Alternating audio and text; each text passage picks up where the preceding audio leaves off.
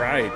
Thanks for tuning in today to All Things Division III Soccer with Simple Coach and Jackie. I am Simple Coach. And that there is the Queen, Jackie. Really do appreciate you tuning into this episode of Injured Time. I think it's going to be a little bit of a banger. Today, of all the topics I asked for feedback on which I should go, the vote was clear. And so today I'm going to cover MLS/Academy soccer and the purpose and what I think the results are.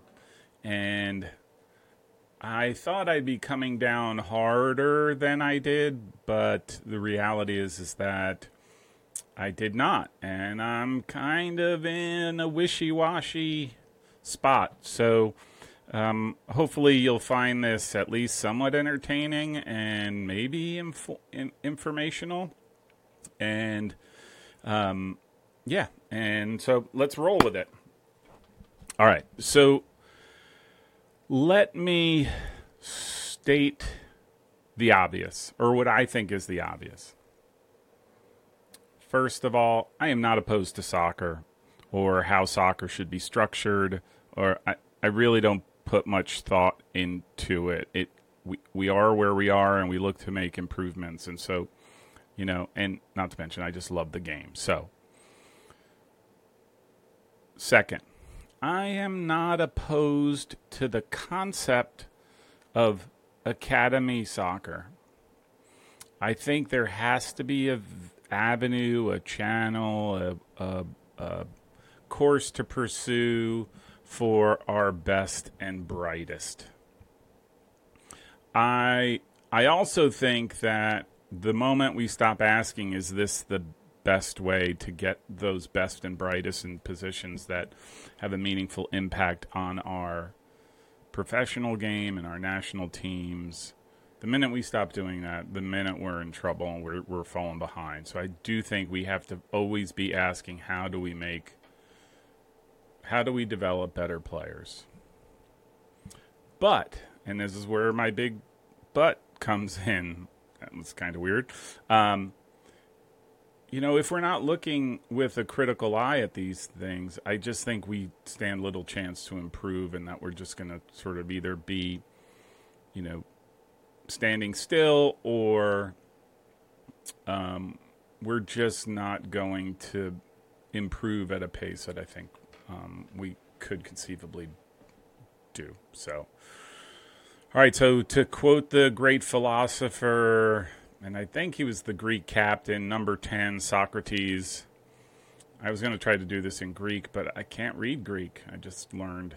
The unexamined life is not worth living, and although soccer is meaningful and it's much more important than life and death, I don't necessarily think unexamining soccer is not worth living, but you get my point.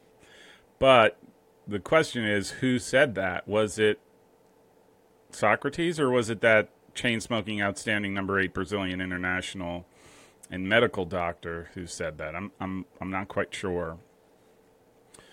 So, listen, I understand, first of all, that there's no panacea for anything. There's nothing that is perfect at any given moment, and like I said, I think we need to ask ourselves questions along the way, and just so you know, from my standpoint, I guess my bias is that I've been living soccer from the pre-development academy days to the development academy days to now MLSNext. I've watched from near, from far, from sometimes farther, from sometimes nearer away. So I sort of have that viewpoint.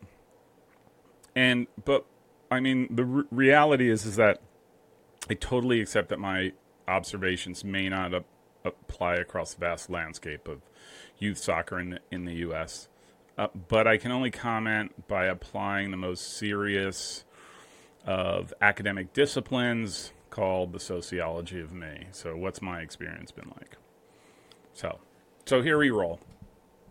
All right, so if you remember my last episode of Injured Time, I took a look at soccer players playing high school soccer. And invariably, talking about high school soccer, one is caught having to go down the road of academy soccer because it was largely the academies. 2012, 2007 it was a wink wink nod nod, and in 2012 they became official where you could not compete in high school if you were going to play academy soccer. But academy soccer has had an impact across the landscape, right? The volume of players, of our best players, certainly has an impact on youth soccer, like I mentioned, high school soccer.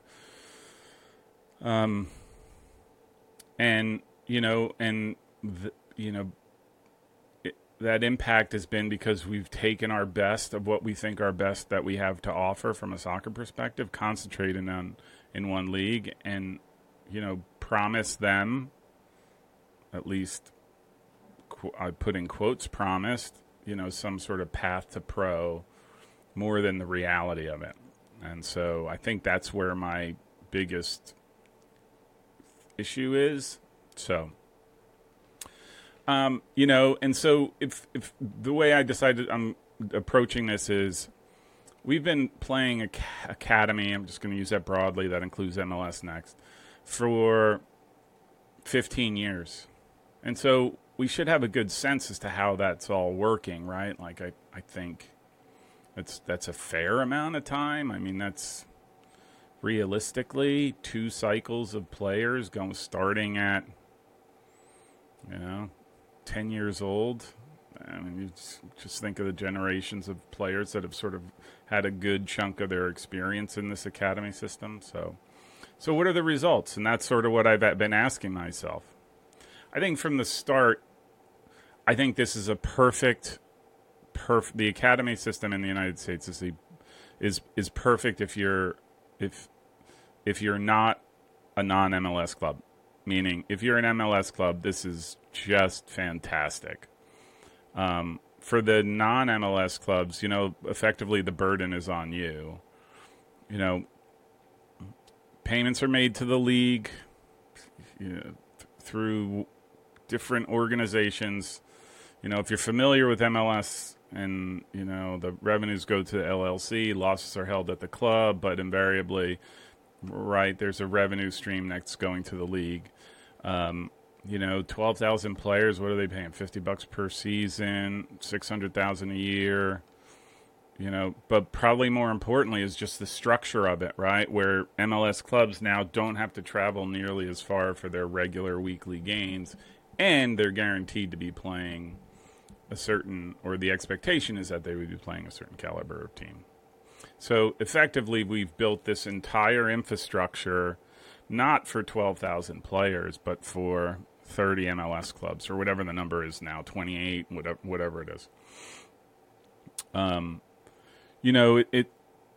It's interesting, and I'm not saying this, right? I'm not just, as I'm doing this, a couple weeks ago, Jerry McEwen, the director of coaching at PDA, Player Development Academy, and I think the same title for the ID2 program that goes on through U.S. Club Soccer. He was making a comment about MLS clubs not having U19s, which is a big issue in the club world.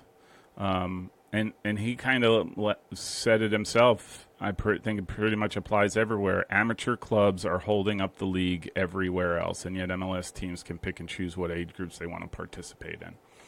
And that's not me, that's Jerry McEwen. You can find that on, see if I can't post a link somewhere to the Soccer America article on that.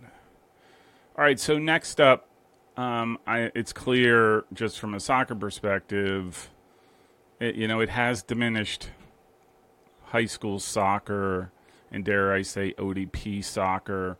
I think let me rephrase high school soccer. I'll say public school soccer, because there's obviously that there's that exception that you can take if you're a player and you're playing for, some private school. You can get exempted to play with the private school if there is some connection between you playing and your tuition. So whereas there is no such leniency for public schools, which is a whole other issue. Go watch my high school soccer issue. And the same, and I would argue that ODP programs have suffered because ODP used to be the pinnacle of the soccer world. If you were a player, that is no longer the case. And I know, again, a lot of academies, most if not all, I don't know, prohibit, which is ironic, prohibit outside play, outside of the academy play. So you're verboten from doing ODP or playing some guest as a tournament. You're just not allowed to do that. And like I said, you'll check out my video on the last episode of Injured Time on high school soccer. I think nobody really talks about it, but you can see it at these different tournaments. I think to a certain extent, it's made college recruiting easier for college coaches. All the best players concentrated in one place. They're easier to follow, watch. And I think to that extent, I think the college coaches have been co-opted by this structure to get their buy-in, because, hey, they're handing them these players, or at least the ability to see them a little bit on a platter.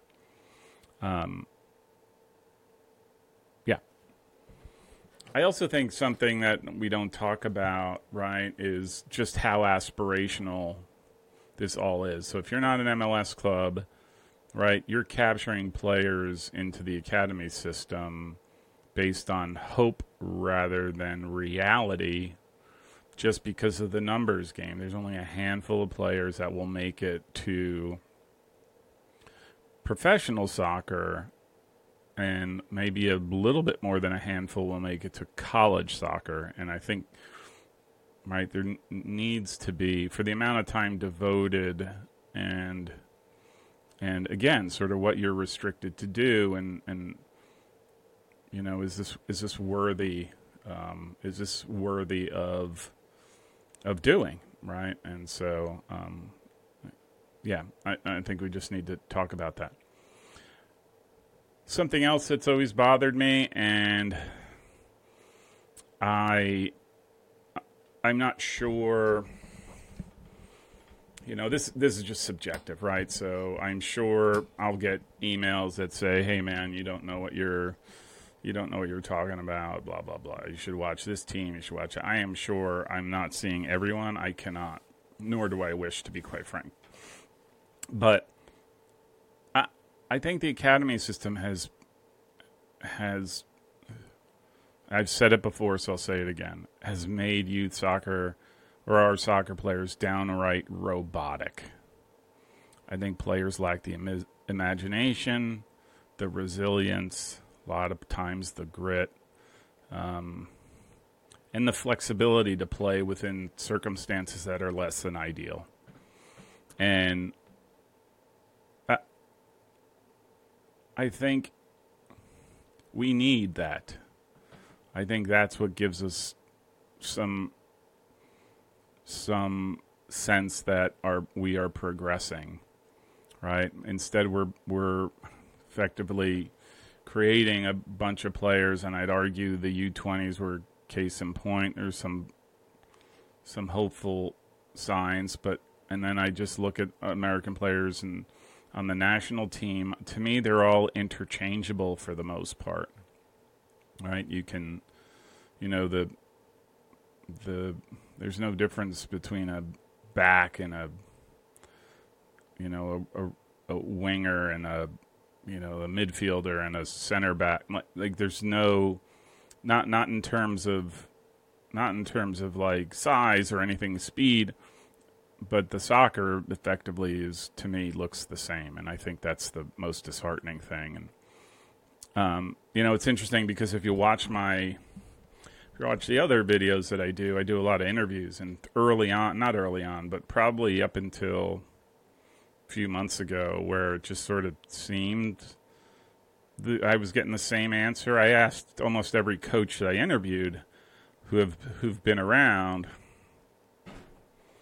I asked, have players gotten better over the years? That was my question. And I did not comment. It's like, have players gotten better over the years?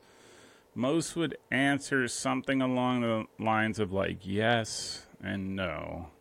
So they have access to so much soccer, but they lack the grit. They're better technically, but lack tactical acumen. And where does that come from? Again, we're looking at the elite of the elite, so including college players, and they're seeing a much broader sample of these better soccer players, whether it's academy or the elite ECNL type players, and they're saying that. That's not me. This is the other one I started to ask. Has it made soccer better? Maybe. Has it made players better? Maybe. Does that mean we're developing players to become better, or are they just surrounded by the best players? And I would think that after 15 years there would be some indication that it was better. And I'm not so sure. I'm not so sure that I see that. I think obviously the game has changed, and I'll be the first to admit, but do I think we've gotten better? No. And again, there's the academy, but to me, the end result is, who are these players that end up on, right, MLS teams, which is what the whole intent is, to sort of usher in these players to get to that level. And to me, the numbers are startling, right? Like, and I think I talk about them a little bit. Yeah, I'll talk about those in a little bit. But so look, the trend lines are positive. There's more players going into and being picked in the super draft. Do they end up in MLS teams invariably? Not really. Some do, but a lot are starting, because there's a little bit more of an infrastructure. They're getting loaned out to other clubs and that, USL clubs and whatnot. So, one area where I'm just going to give a real shout out is I definitely think it's improved the number of qualified coaches. I think the coaching has gotten infinitely better. Is it better because of the academy system? No. Is it better because we have guys who've grown up in a more sophisticated soccer experience and sort of taking that learning and going through? I would say that's probably more the case. Again, going back to that article that Jerry McEwen was interviewed in Soccer America, this is what he says. The academy structure that I'll say has continued with MLSNext has helped the game immensely in terms of accountability for coaching and raising the standards of club play. I'm not going to disagree with you there. I think that funny thing is again, just sort of tying pieces together. You have coaching requirements if you're going to be able to coach in MLS, in the academy, MLSNext. So you have to get licensed. And I mean, I'm not saying this either.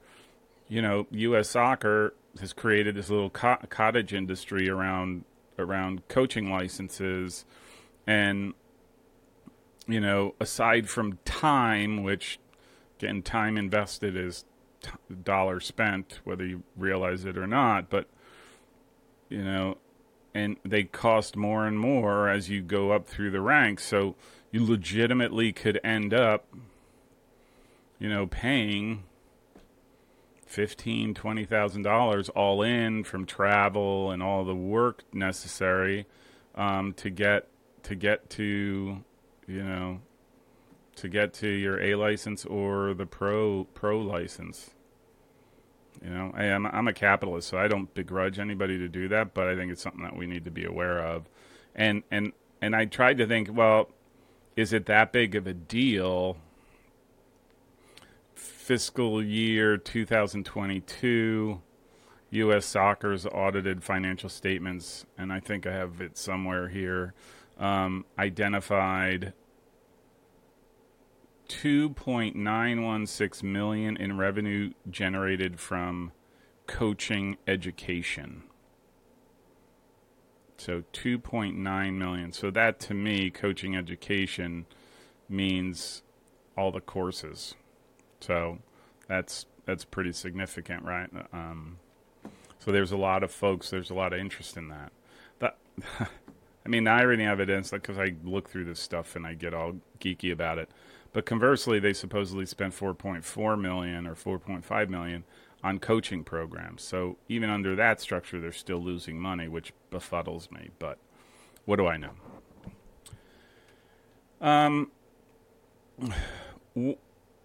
One thing that I'm sort of iffy about is raising the standards of club play.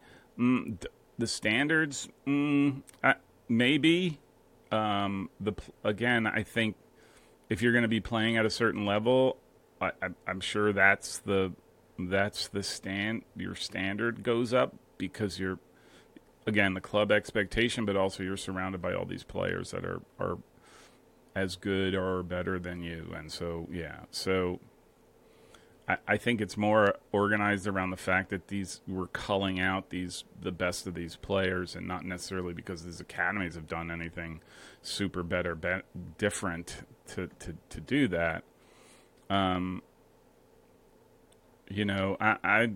just go back to the robotic statement, a little bit different. For me, I watch in a lot of cases. There's a stratus, there's a level, right? Like, so you can see best and whatnot. But, club soccer, to me, I watch the videos and live games. In most cases, aside from robotic, it tastes like Violet Beauregard's chewing gum that she chewed for 3 months solid. A world record previously held by her best friend Cornelia Prince-Medal. I mean, okay. And then finally, the one where I'm like, okay, so let me just say I'm wrong. All this stuff that I just thought I'm wrong. And I almost did this as an afterthought. I'm like, I'm wrong, right? We have 12,000 players dedicated into the academy system. This is the finest of the finest, supposedly. All right? In 15 years, has it done what it is intended to do, which is to provide a path for players to go into the professional ranks? So I'm like, is what we're saying versus what the reality is, are they the same? Are we in tune? Whatever. So, again, I just go back to two things if you're going to take anything away from this.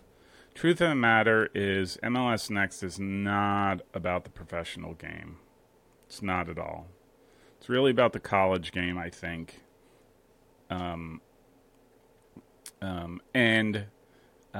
It's really about providing an easy structure for MLS Academy teams to play without having to go crazy travel across the country.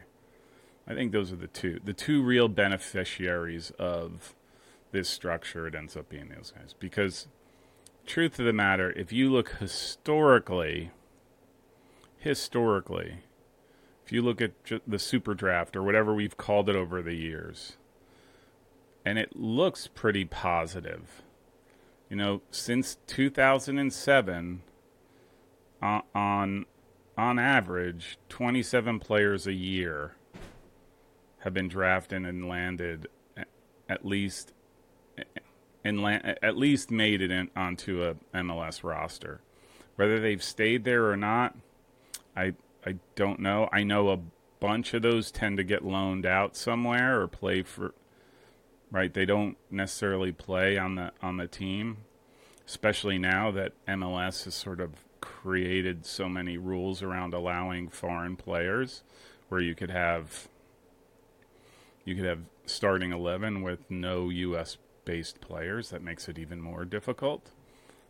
So that ends up being the net result of 12,000 players a year. We end up with 27 players that get drafted. And are they straight from academy? Not necessarily. They're coming out of a lot of the college ranks. Some do come from other clubs, but there's nothing is being thrown. There's no channel to these MLS clubs, whether it's the second teams or the first teams that we're solving for. It's just not there that I can tell. There's homegrown players, don't get me wrong, and I think that's the idea, but I believe those MLS teams, those MLS academies, I exclude them from this. Like, to me, they're not part of the rest of the clubs, right? Like, this whole thing has been structured for them, and they're able to pluck the best players, and sort of their whole intent is, I'm going to take a kid, and ideally we're going to make him go through get him through the ranks. He's going to develop, and out of 20 players on a squad, maybe we'll get one that could be a first teamer.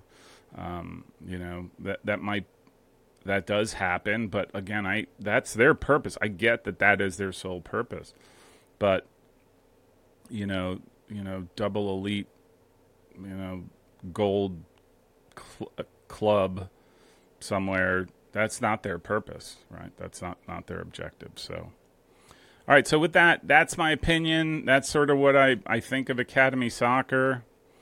Like I said, just to go back, it's not that I hate the idea of some sort of triple elite super titanium academy or league for our best players. I get it. But I have to ask, is it organized in the best way possible? And ultimately, is it serving the kids that go through it? And honestly, I'm certainly not too sure.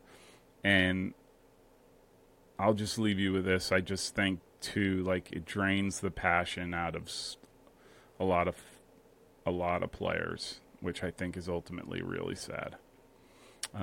So with that, thanks for tuning in. I hope you enjoyed this edition of Injured Time. I'll put up another poll on Twitter to see what subjects I should do next. If you have any comments, by all means, down below, or if you'd like, feel free to shoot me an email, and I may try to make it a point to respond when I can. So, all right, have a great one.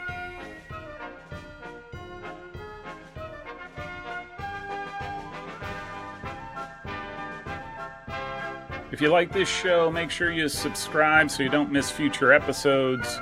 You can also find me on anti-social media on Facebook, Twitter, and Instagram. Thanks. This is a message from my Chief Marketing Officer. I think this keeps him happy.